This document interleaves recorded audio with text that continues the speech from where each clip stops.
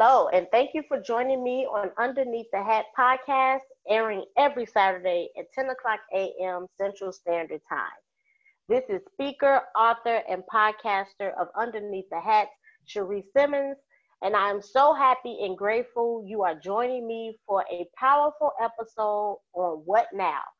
Dealing with the diagnosis, with such a beautiful soul who has an exceptional story to share. My very special guest is Jamie Bowles. Jamie Bowles, aka Jams, founded WJMS Radio Reimagined in December of 2015. WJMS is an internet station dedicated to youth empowerment, positivity, and community affairs. To date, they have hit 103,000 listeners across 150 different countries. Jamie was diagnosed with stage 4 lung cancer in December 2018, despite being an active and healthy non-smoker.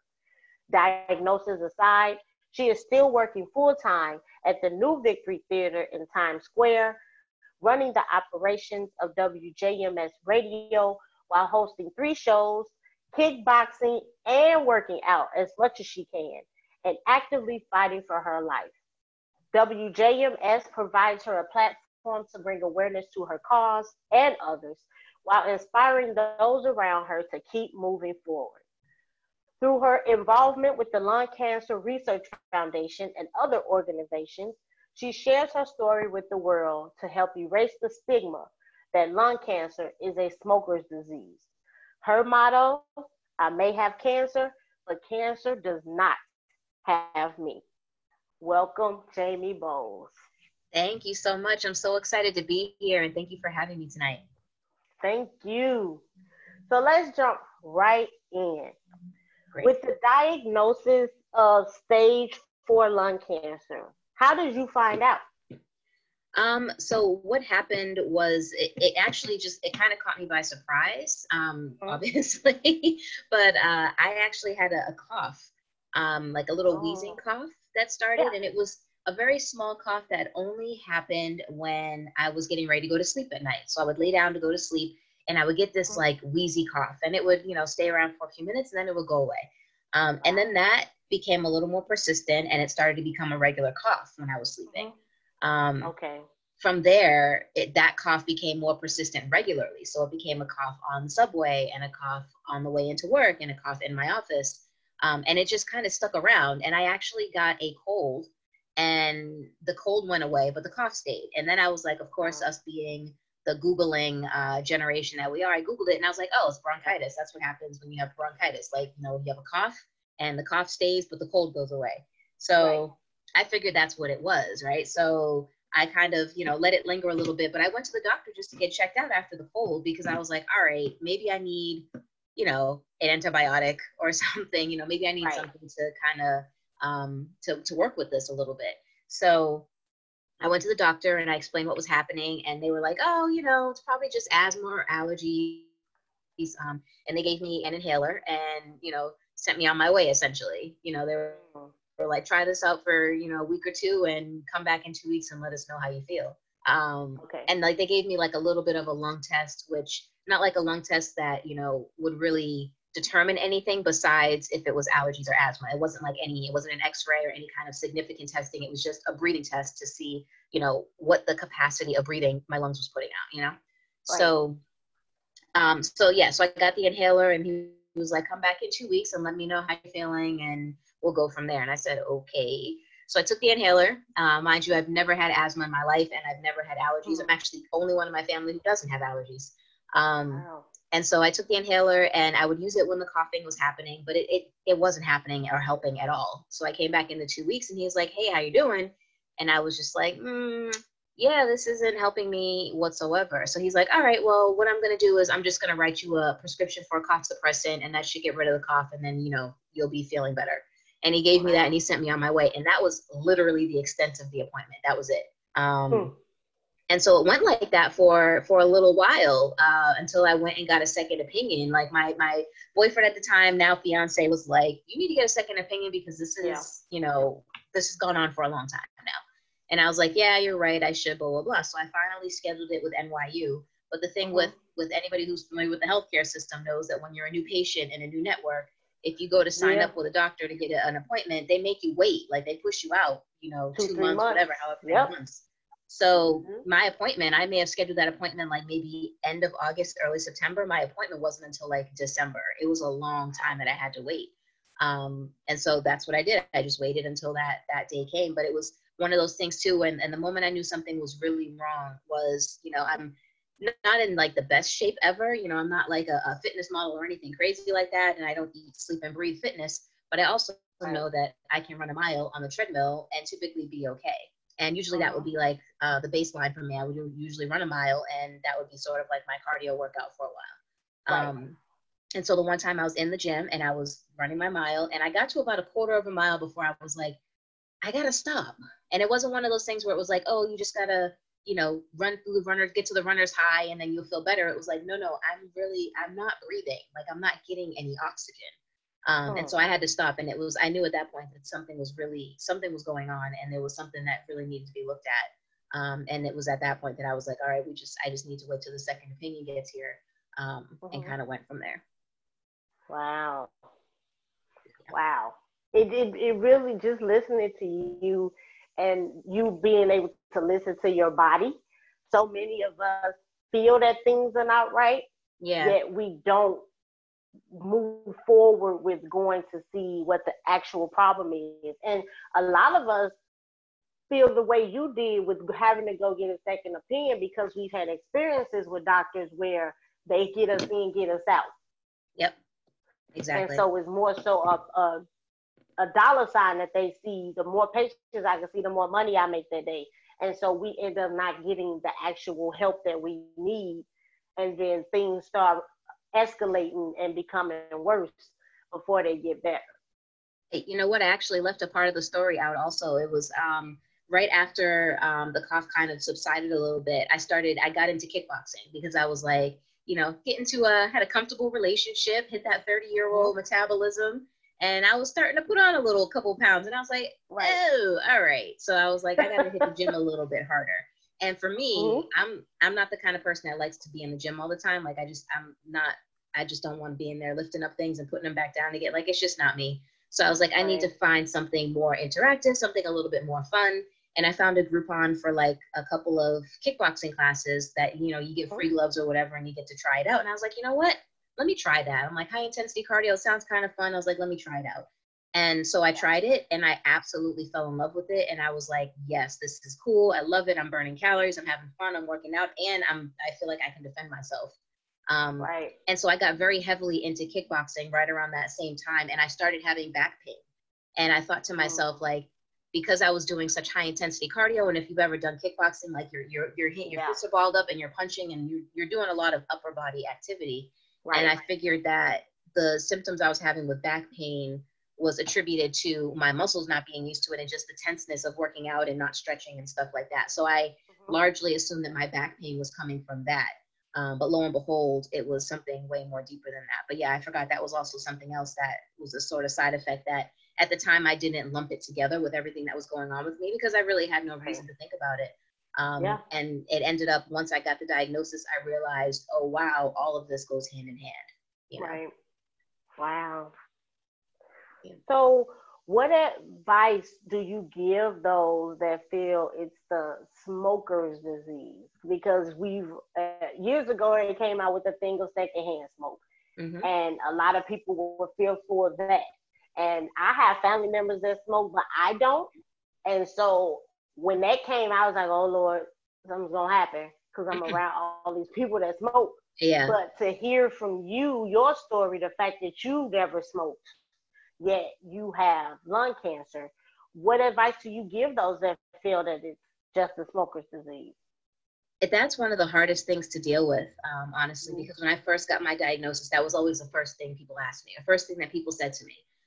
Because it's something I've never smoked. I don't smoke weed. I don't smoke cigarettes. I don't smoke. It's never been a thing for me. And so as soon as I got my diagnosis, everyone's like, oh, but you don't smoke. And I'm like, no, but I have lungs, And so one of the first things I started telling people is I'm like, you don't need to smoke to get lung cancer. You just need to have lungs to get lung cancer. And people were like, what? because it's been so ingrained in us since we were little. You know, if you smoke, you get lung cancer. If you're around smoke, you get secondhand lung cancer. Like, it's always been ingrained in us since we were little kids that smoking causes lung cancer. And now it's to the detriment of people like me who get lung cancer, who have never smoked, because people are now assuming, oh, they deserve it because they smoked. We told you it was going to happen because you started smoking, you know, like, and so that kind of diagnosis, or this kind of diagnosis, is really hard for people that don't smoke, because we get lumped in with the stigma of everybody else that did smoke. Not that anybody who smokes deserves lung cancer, or anybody deserves cancer in general, right? But there's this stigma circulating around the lung cancer community that's like, oh, you know, and even on the federal level in terms of funding, because we are the #1 killer, but we get a quarter of the funding that breast cancer, colon cancer, you know, and all the other cancers get, because federal funding is just not there for it, because they just assume that it's a smoker's disease. So it's so much deeper than just the stigma of, you know, you said versus she said and stuff like this. This goes down to a funding level.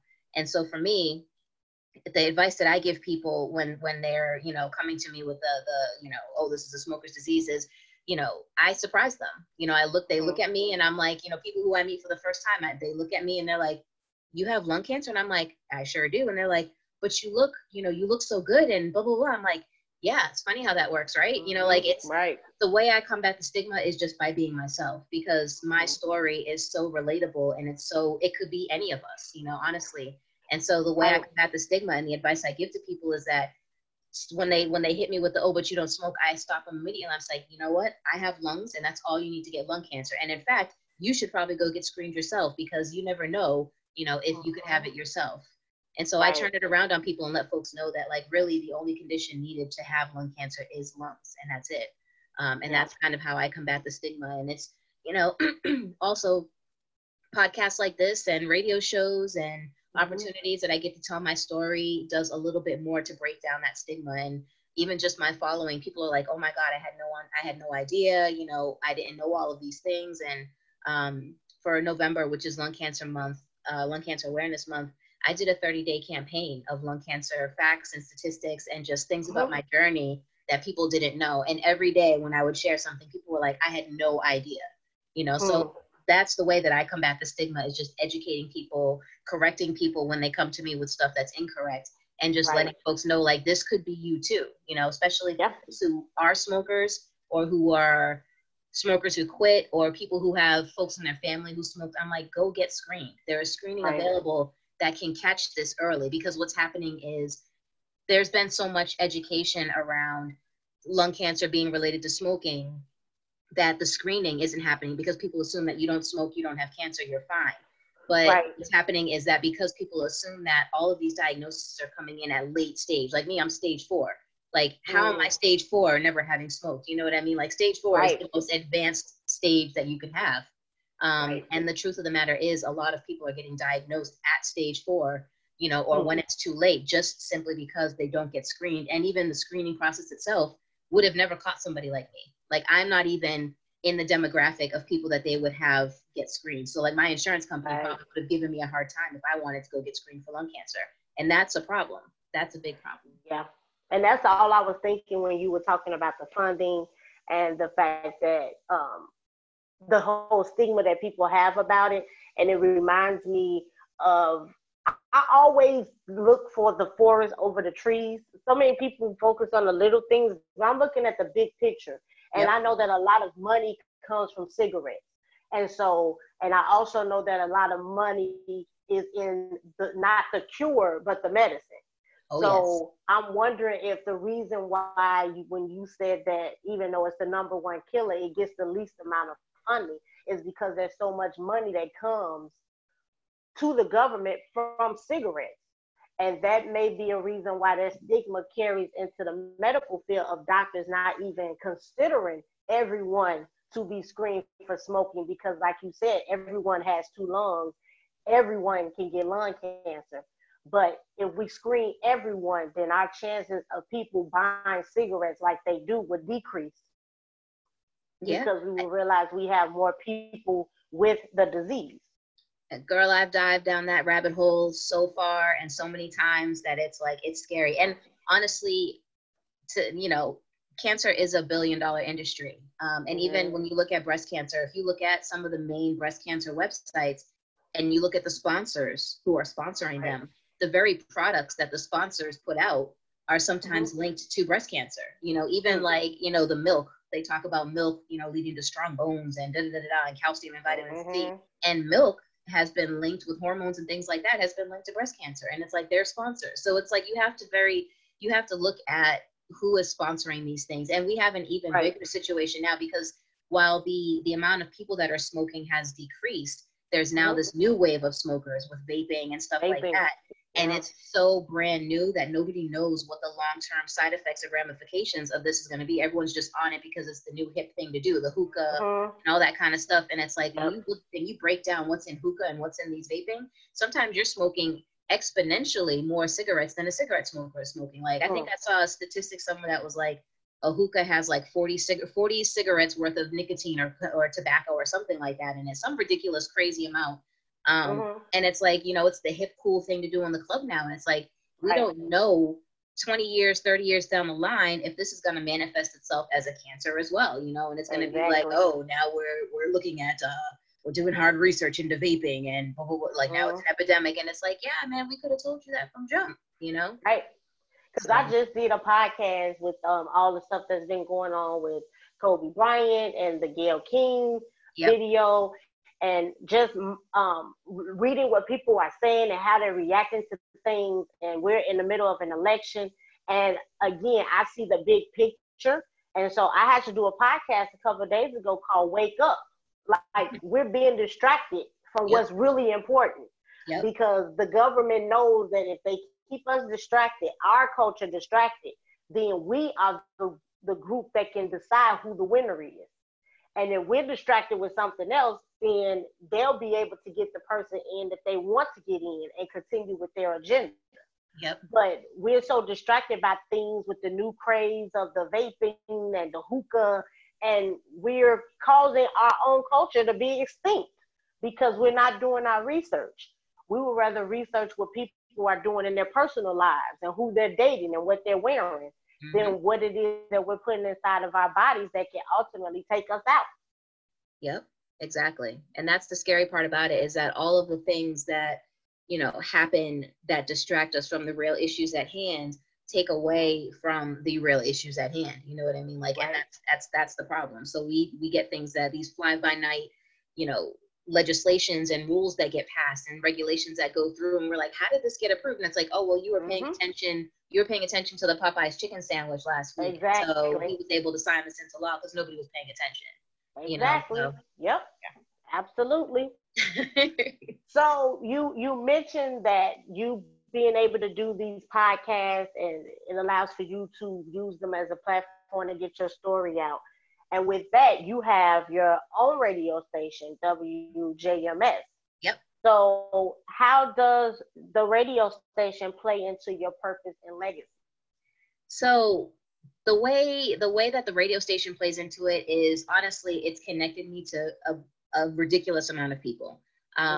Just my connections to the radio station alone has put me in the room with lots of people that I can have significant conversations with. I've been able to bring people on my show because not only do I have the station, I also have 2 shows that I do on the station as well. And I've been able to bring people onto my shows to talk about different things. I've been able to navigate in different rooms and stuff like that. So the platform has given me the opportunity to, I think, reach more people, both organically, but also, you know, digitally through the internet.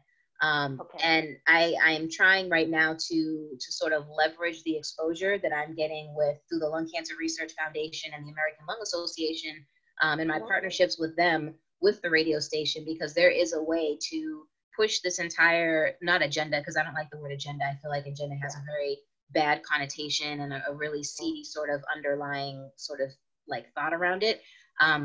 But the message that I'm trying to get out to people, I feel like the radio station can push that further, you know, if it's also getting as much visibility as I'm getting through these networks and these partnerships. And I am working with the American Lung Association in some of their national campaigns, which is great. So I've been able to work. I've been on CBS, so I'm waiting for that to air. And some other Wow. ways that, you know, just telling my story and just sharing it with people, because I think folks look at me and they're like, what? How do you have, you know, like, and they're surprised because I don't look like your typical, you know, cancer patient. I don't, whatever that may look like. You know, Right. I don't act like or behave like a typical cancer patient. And so my story is sort of an anomaly, but it's also the story of you and I. Like anybody, this could happen to anybody, and I am living proof that it could happen to anybody. And I'm an example of how that can be. And so with the radio station, I really try to push that message forward, in the guests that I have, in the shows that I have, in the networking events that I'm reaching and stuff like that. And now at this point, the radio station was my platform to help others get their voice heard. Now I'm using it to help share my voice a little bit as well. Oh, and that I love the fact that you're doing that, because, like you said, you don't look like what we consider to be a person with lung cancer. And I myself am going through infertility issues. And so I'm actually chronicling my third cycle of IVF with my husband on YouTube, because you've heard so many celebrities come out now recently talking about their journey with infertility, but there have been so many women suffering in silence. And especially in a culture where the first thing out of their mouth is, when you gonna have some kids? Yeah, that's the worst. Why you haven't had any babies yet? Yeah. And then to find out that you can't have them the way that everyone else does. Yeah. And I'm only 37, but I'm perimenopausal. And one of my tubes is blocked. And I've had 33 fibroids removed, over 6 surgeries. So at any moment, I can kick into menopause and not even give birth. Yeah. So I decided, okay, God, you put me in this position for a reason. So let me share what it is that I'm going through. So I'm actually sharing every part from beginning to end of the IVF cycle, so that people can see what it is that women out here are going through. So you can be a little bit more sympathetic about the things that you say. Girl, there is nothing glamorous about that procedure. I've gone through partially to freeze my eggs, and there is nothing glamorous about what these celebrity women are doing. Like someone needs to be real and show the real side of it, because it was some days I'm like, you know what? Like I'm really about to just call this whole thing off.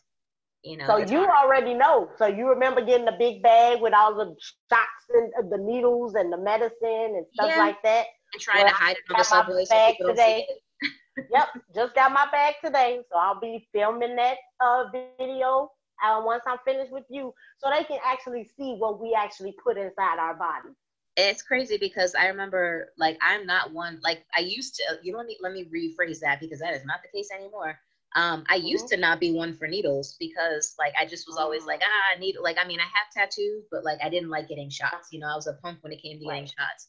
And for those that don't know, when you're doing IVF, you're giving yourself shots, like, several times over, like, big, and not not little teeny thumb pricks, we're talking inch-long needles that you gotta put in your flesh, and it hurts. It does. Kudos to the folks that have diabetes and have to deal with this on a daily basis. I can't do it, because I was bruised, I was black and blue, I was tired, I was full of hormones, I'm crying at work for no reason. Like, it's the most annoying. I'm just doing the birth control now. So I'm at that step where they're getting us all on the same cycle. So that we could go through the egg retrieval together. And Jamie, I don't know what is in these pills, but I can see the difference in my attitude. With people. And I teach kids. So I'm like, oh my God, I'm like biting off these kids' heads, and they looking at me like, what is going on? I can just see the difference in 4 days of taking these pills. So I can only imagine what it's going to be like once I start implementing the shots. Yeah, and those shots are brutal. And I psyched myself up, because it took me a solid 30 minutes to get the first shot in, because I was like, I got to give myself this shot. It was I should have videoed it, because it was probably comical now, but back when it was happening, I was not laughing. I think I'm ready for that part, because this is my 3rd cycle. So I've gone through it twice already, but when it came to the egg release, the egg retrieval, because of all the fibroids I had, they couldn't get to the egg. So that was where we always stopped at that point. So I'm like, the shots part isn't the biggest thing. It's just the hormones, and sometimes I lose my hair from the medicine. Oh, okay, yeah. So that's been the biggest part about it. But I'm just excited now because this is my first time going through the cycle without any fibroids. So Oh, I can't wait to see what the outcome is now that I have no more fibroids. yes, I'm praying for you, girl. Yes, Yeah. this is Thank it. you. Yes. I Third time's a receive good it. charm. Thank you. Now, who would be your ideal person to interview and why? On my radio station? Mm-hmm. I would probably say Michelle Alexander. Okay. And only because I've been like low key lusting after getting her on my show for so long. Like honestly, I read the new Jim Crow by her, and I've done so many different discussions, and not just podcasts, but I've actually spoken in front of judges about the prison industrial system and the prison pipeline and prisons for profit and stuff like that. And I have gone so deep down that rabbit hole, and I got all of that from reading her book. And Okay. I honestly would love, love, love to just be able to get her on my show and just literally pick her brain in person and have like a real, like honest to God conversation with her about, the prison industrial complex. Honestly, I would love to do that. So Wow. that's the first person I would pick. Pretty Okay. much, yeah. Now, given all that you've been through, all that you're going through, what is the driving force behind your positive mindset? Besides faith and just being grateful. I know it's weird to say that Uh-huh. I'm grateful, but I am, to be honest with you, because I don't look like your typical cancer patient. You know what I mean? Like, Uh-huh. and that for me, that's kind of like a driving force for me. Kickboxing is Right. also a driving force because it's my way of reclaiming my power. Mhm. I've gone through so much stuff in the like year and some change that I've had this diagnosis, and it's insane to think about where I was in December of 2018 versus where I am in February of 2020. Right. Because my outlook on life was a lot more different than it is right now. And Mhm. so I've been grateful enough to, like I said, be aligned with the Lung Cancer Research Foundation, where I've met people who have and share my story. Like I met one Mhm. woman on my first time coming out and speaking to somebody about it at an event, like Yeah. in a support group. And Mhm. her story was basically mine. And I can't tell you, I know it sounds cliche, but literally a weight lifted off my shoulders because I felt like somebody understood. Like there's Mhm. times that I could walk into a room full of people at the Lung Cancer Research Foundation or even the, American Lung Association, and just say, yeah, it's a bad lung day. And somebody will be like, it is, isn't it? And like, I know that they know what I'm talking about, like other people are like, Right. oh yeah, I know what you mean. I'm like, no, you don't. And Mhm. so for me, a driving force is being grateful for that because, Right. I have people around me that help me to realize that I'm not alone, and my support system is amazing. Like I have the best little network and support group of people behind me and cheerleaders that like this side of the Mississippi. Um, and so all of that makes me very grateful. I also am in a lot of Facebook chat groups that are for ALK positive because that's the branch of lung cancer that I have. And so I've read people's stories, and I've watched, people talk about folks that they've lost, and I've watched people talk about side effects that they're having of their medication and Mhm. situations that they're going through where things aren't going as planned, and just all of the things that happen, when you think that you have a handle on it. And I look at Right. where I am today, I look at how I'm feeling, I look at what I have, and I am grateful. I Mhm. am grateful that this is the walk that I am on. Is it going to be this way forever? God, I hope so, but realistically, Mhm. no, probably not. And Yeah. so for me, that's the driving force. The driving force for me is being grateful for what I have and what I don't have. Yeah. And realizing that I could always be 10 times worse. Do I feel great all the time? Absolutely not. Like, there are some days where I just want to stay in bed. Absolutely. But I get Yeah. up every day, and if I can, I drag my behind to kickboxing 5:30 in the Mhm. morning. And, I go and I run my mile, and I'm grateful for the opportunity to do so because I know that someday, being realistic, there's going to be a Yeah. time where I can't do that. And Yeah. so I try to make the most of all of those opportunities and all of those moments and be grateful for them when I can. Yeah. And be grateful that I'm not in radiation, and losing hair, like you mentioned, like for a Black woman, hair is a thing, That's like it. Yeah. for any woman, really, hair is your identity. Yes, And it so to is. to lose that is for me is like an ultimate nightmare. And so I'm grateful that, that's not my walk right now. Right. I'm going through this egg freezing process with hopes that someday I'll actually be able to use my eggs and have a child. So, I'm grateful that I was able to financially afford to do that, because that is not cheap either. It is not. And so, it's, I guess the overwhelming or the overwhelming drive for me is just realizing that my situation could be so much worse. And while, yes, I do have cancer, cancer does not have me. And every day when I'm living and I'm living the way I'm living, I'm proving that, and I'm beating this, I'm combating the stigma, and I think I'm beating the odds, and I'm grateful, I'm positive, I'm happy, and I have people around me that love me and support me. And I know that, things are going to be okay. Yeah. Well, I have truly enjoyed this conversation. Me too. It's good to be on the phone, to talk to someone who has gone through some of the same things. And I haven't really spoken to anyone outside of the few people I know who have gone through the whole egg retrieval. Mm-hmm. So it's good to be able to have that conversation, especially with me going through this third cycle now. Yeah. And to have someone who understands what I'm feeling when I talk about the pills and the hormones and the mood swings.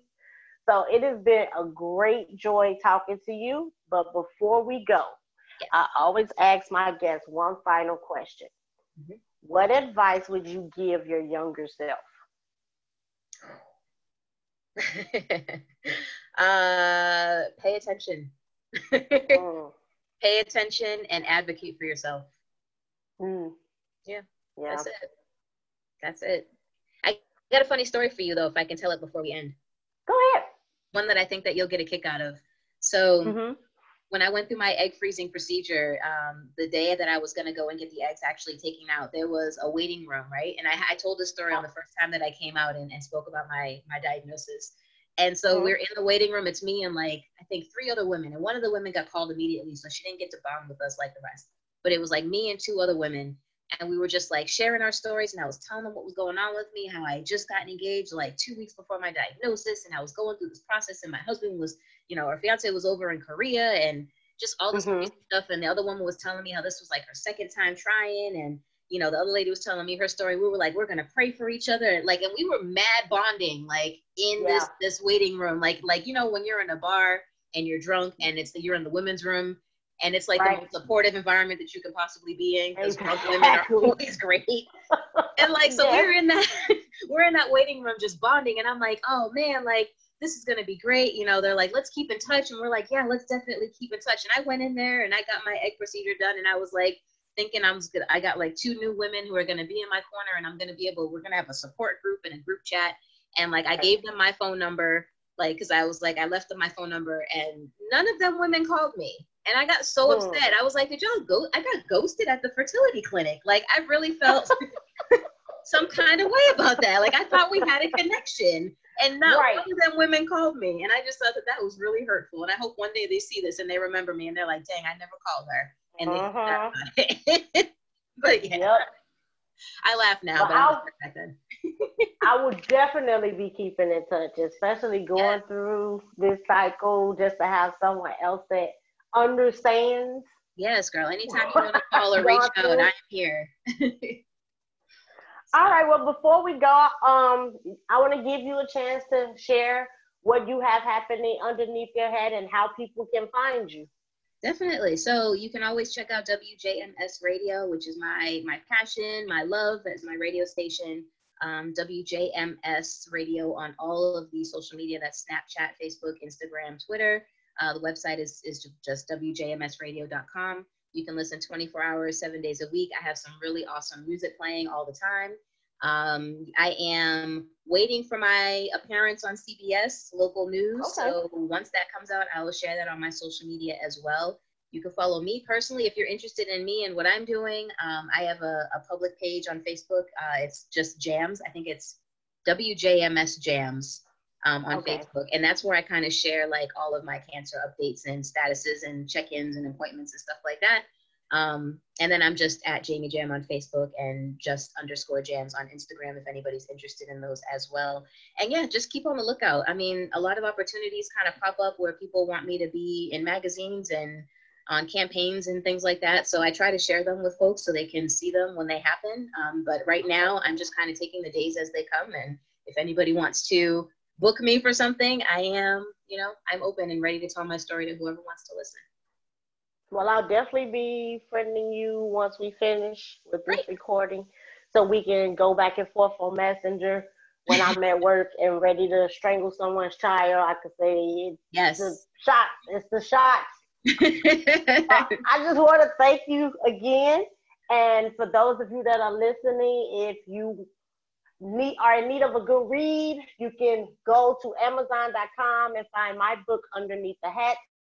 It's also available at Barnes & Nobles and Books A Million. Again, I want to thank you so much, Jamie Bowles, for sharing your story of what now, dealing with the diagnosis. You can check us out on Anchor, Spotify, Apple, Google, Pocket Cast, and Overcast. Again, thank you so much for tuning in. And remember to take care of yourself underneath the hat. Talk to you soon.